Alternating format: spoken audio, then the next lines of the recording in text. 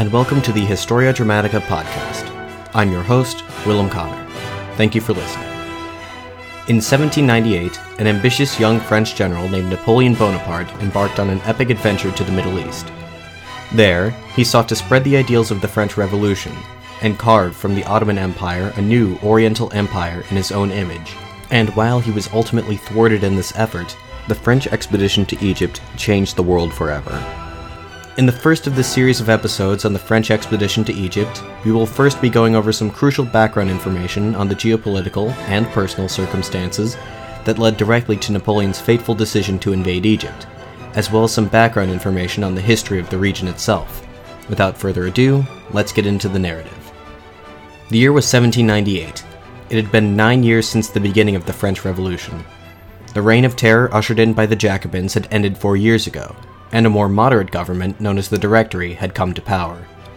Even though the most radical period of the revolution was over, all of Europe was still reeling from its aftershocks.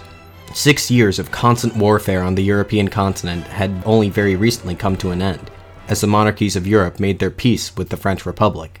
Now, not only were the French able to defend their revolution from the threat of invasion, but France was also able to annex a great deal of territory and establish a number of sister republics, which were effectively puppet governments that took their cues from Paris. One major thorn remained in the side of the French Republic, however: the Kingdom of Great Britain. The treaties which had ended the War of the First Coalition had not been signed by Britain, and so the two countries remained in a state of war. Initially, French decision-makers reasoned that the best place to strike the British was Ireland, given its close proximity to Britain itself and the unpopularity of British rule there. Representatives of the Directory made contact with the Society of the United Irishmen, an Irish Republican revolutionary organization. The United Irishmen planned to stage an insurrection in 1796, and the French agreed to send a military expedition to Ireland to assist them. The French fleet departed for Ireland in mid-December 1796, but encountered bad weather off the coast of the island. A third of the fleet was lost, and the operation was aborted. The United Irishmen rescheduled their rebellion for 1798, and they once again entreated the French Republic to intervene on their behalf. The Directory tentatively agreed to their proposal, and agreed to place General Napoleon Bonaparte, a politically connected rising star in the French military, at the head of an army which was to carry out the operation. In February 1798, Napoleon traveled to the northern port town of Boulogne-sur-Mer to review his forces. He reported back to the Directory that he believed the French Navy to be incapable of carrying out such an invasion, and he recommended that the plan be abandoned. Instead, he suggested that resources be diverted towards an invasion of Egypt. The reasons for this decision defy simple explanation, but I will nonetheless give it an attempt. Napoleon outlined for the Directory a comprehensive rationale behind a potential invasion of Egypt. Firstly, the strategic location of Egypt between the Mediterranean and Red Seas meant that if the French were to seize the country, they could cut off British trade with India, the most lucrative colony in its empire. Once the French had established military control over Egypt, they could then use it as a base from which to launch a further military expedition towards India, to assist the ruler of Mysore, Tipu Sultan, in his rebellion against the British.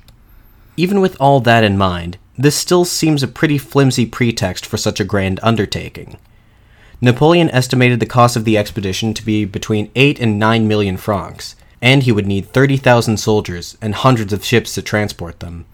As such, the Directory was initially reluctant to sign off on Napoleon's scheme, especially considering other strategic objectives with more readily apparent purposes.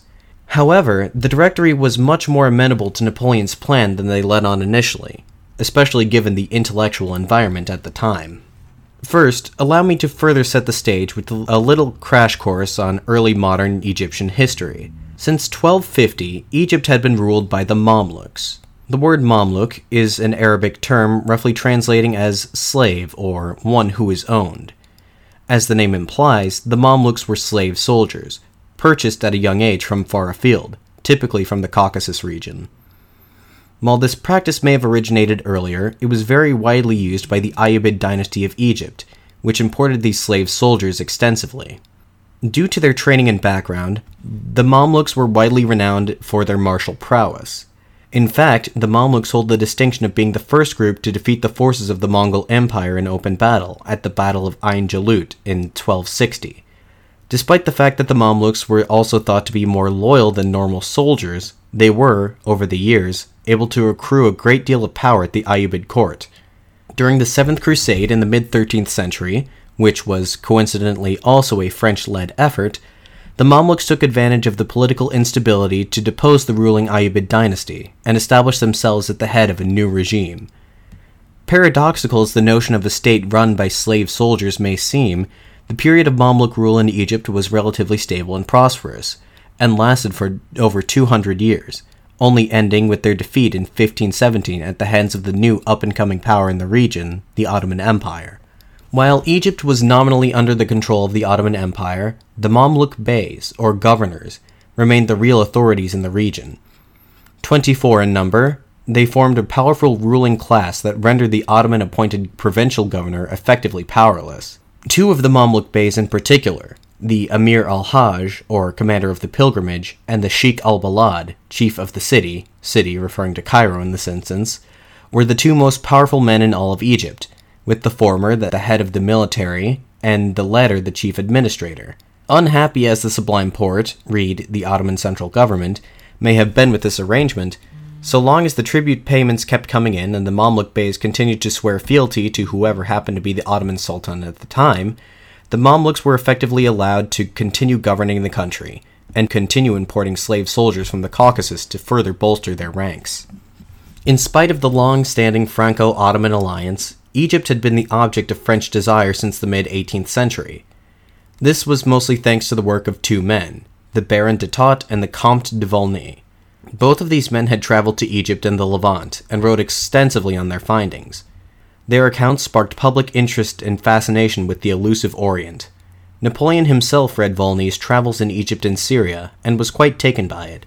He is even said to have brought a copy of the text along with him to Egypt. These works were so influential that they were read by French diplomats and other statesmen. As early as 1774, the so-called Eastern Question had begun to vex the diplomatic corps of Europe. With Ottoman power waning, the prospect of rival powers gaining wealth and territory at the expense of the Ottoman Empire was a real fear among French diplomats. Specifically, they were worried about their arch-rival Britain, whose merchants had already established a presence at Ottoman ports in Egypt. A potential French seizure of Egypt would not be motivated by pure realpolitik, however. Its strategic location at the crossroads of world trade, as well as a climate well suited for the cultivation of cash crops, meant that Egypt would be able to provide the French government with a lucrative revenue stream. One of the men in the French government advocating most vocally for the annexation of Egypt was Charles Maurice de Talleyrand Périgord. Talleyrand was a former bishop and an accomplished diplomat, who became the French Minister of Foreign Affairs in 1797. During the Italian campaign of the War of the First Coalition, Talleyrand saw in Napoleon Bonaparte the potential for greatness, and he sought to ally himself with the young general.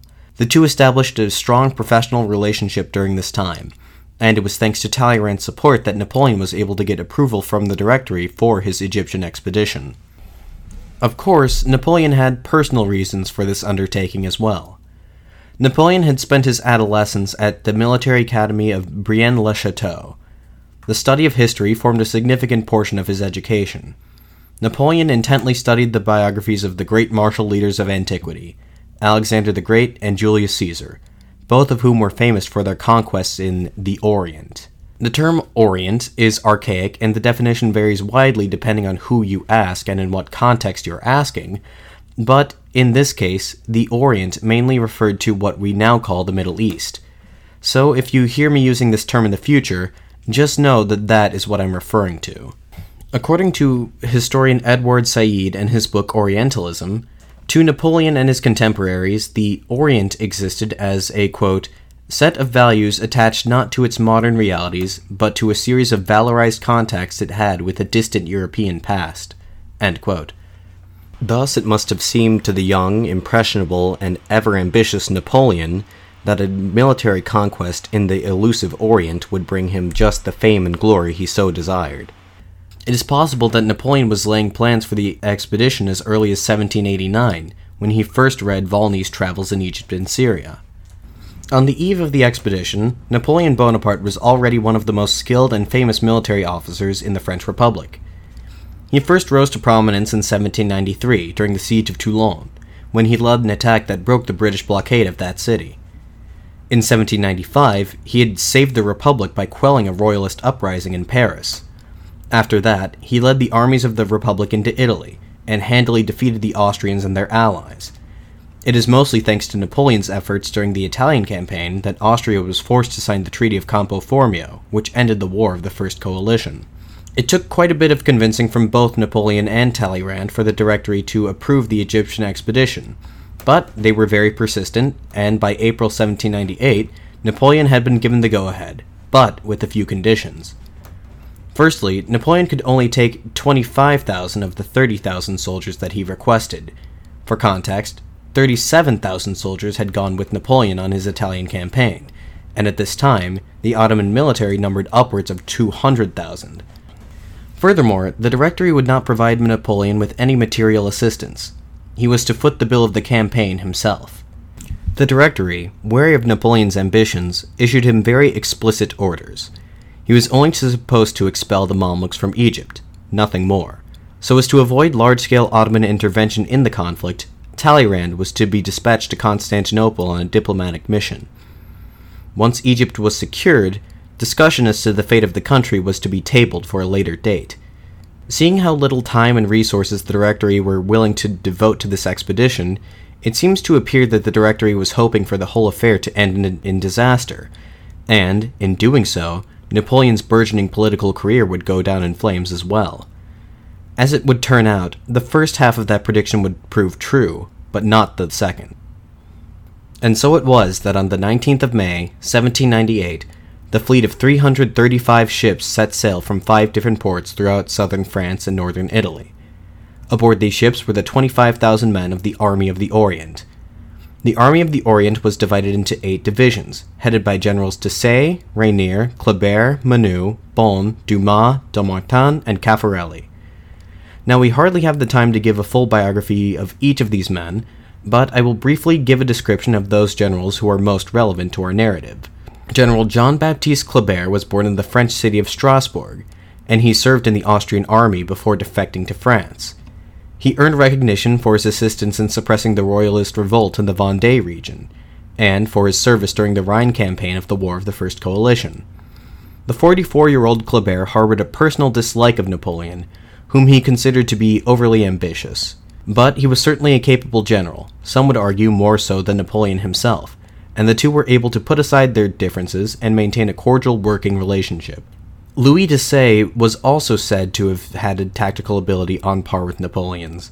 When the revolution broke out, he was a 21-year-old low-ranking officer who chose to remain in the Republican military despite his noble background. He quickly rose through the ranks during the War of the First Coalition, earning nationwide fame when he held the strategically significant fortress of Kehl against superior Austrian forces for 2 whole months.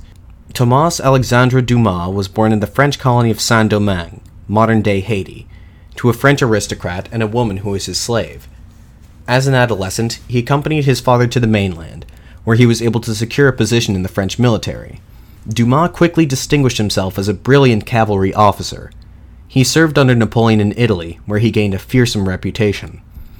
If his name sounds familiar to you, it is probably because this Dumas was the father of Alexandre Dumas, the celebrated author of The Three Musketeers and The Count of Monte Cristo.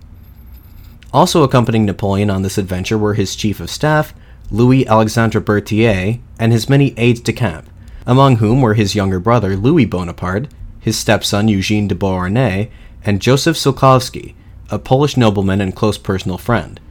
Also in his entourage was his personal secretary, Louis-Antoine Favolet de Bourrienne.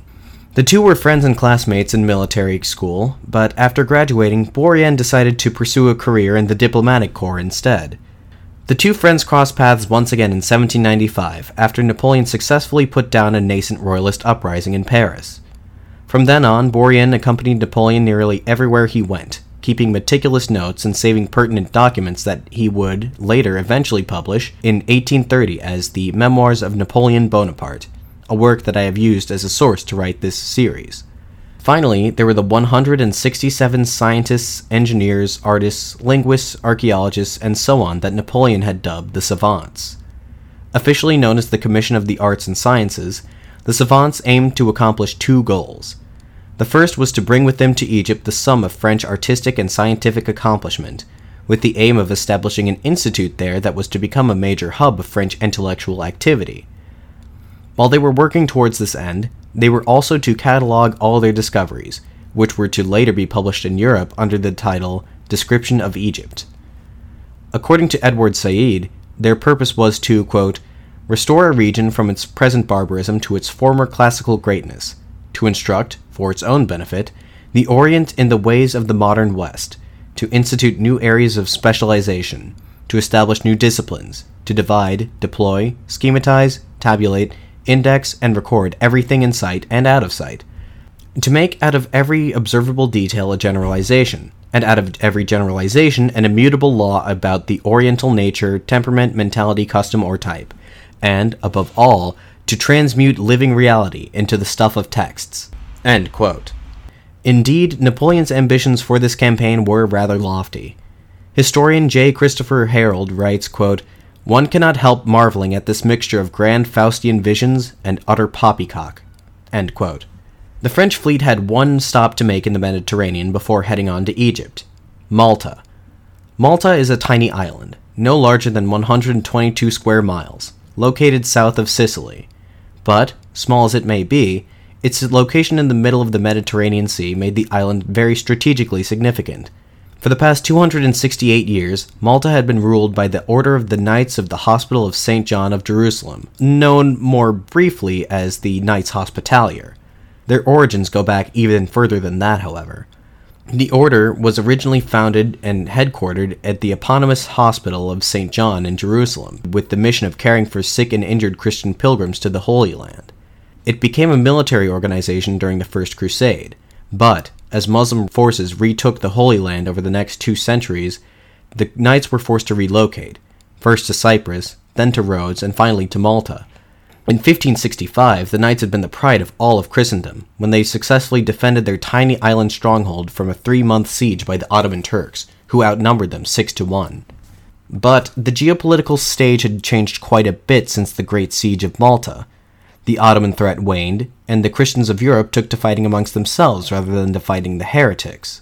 By the time the French Revolution broke out, the crusading spirit had long since vanished.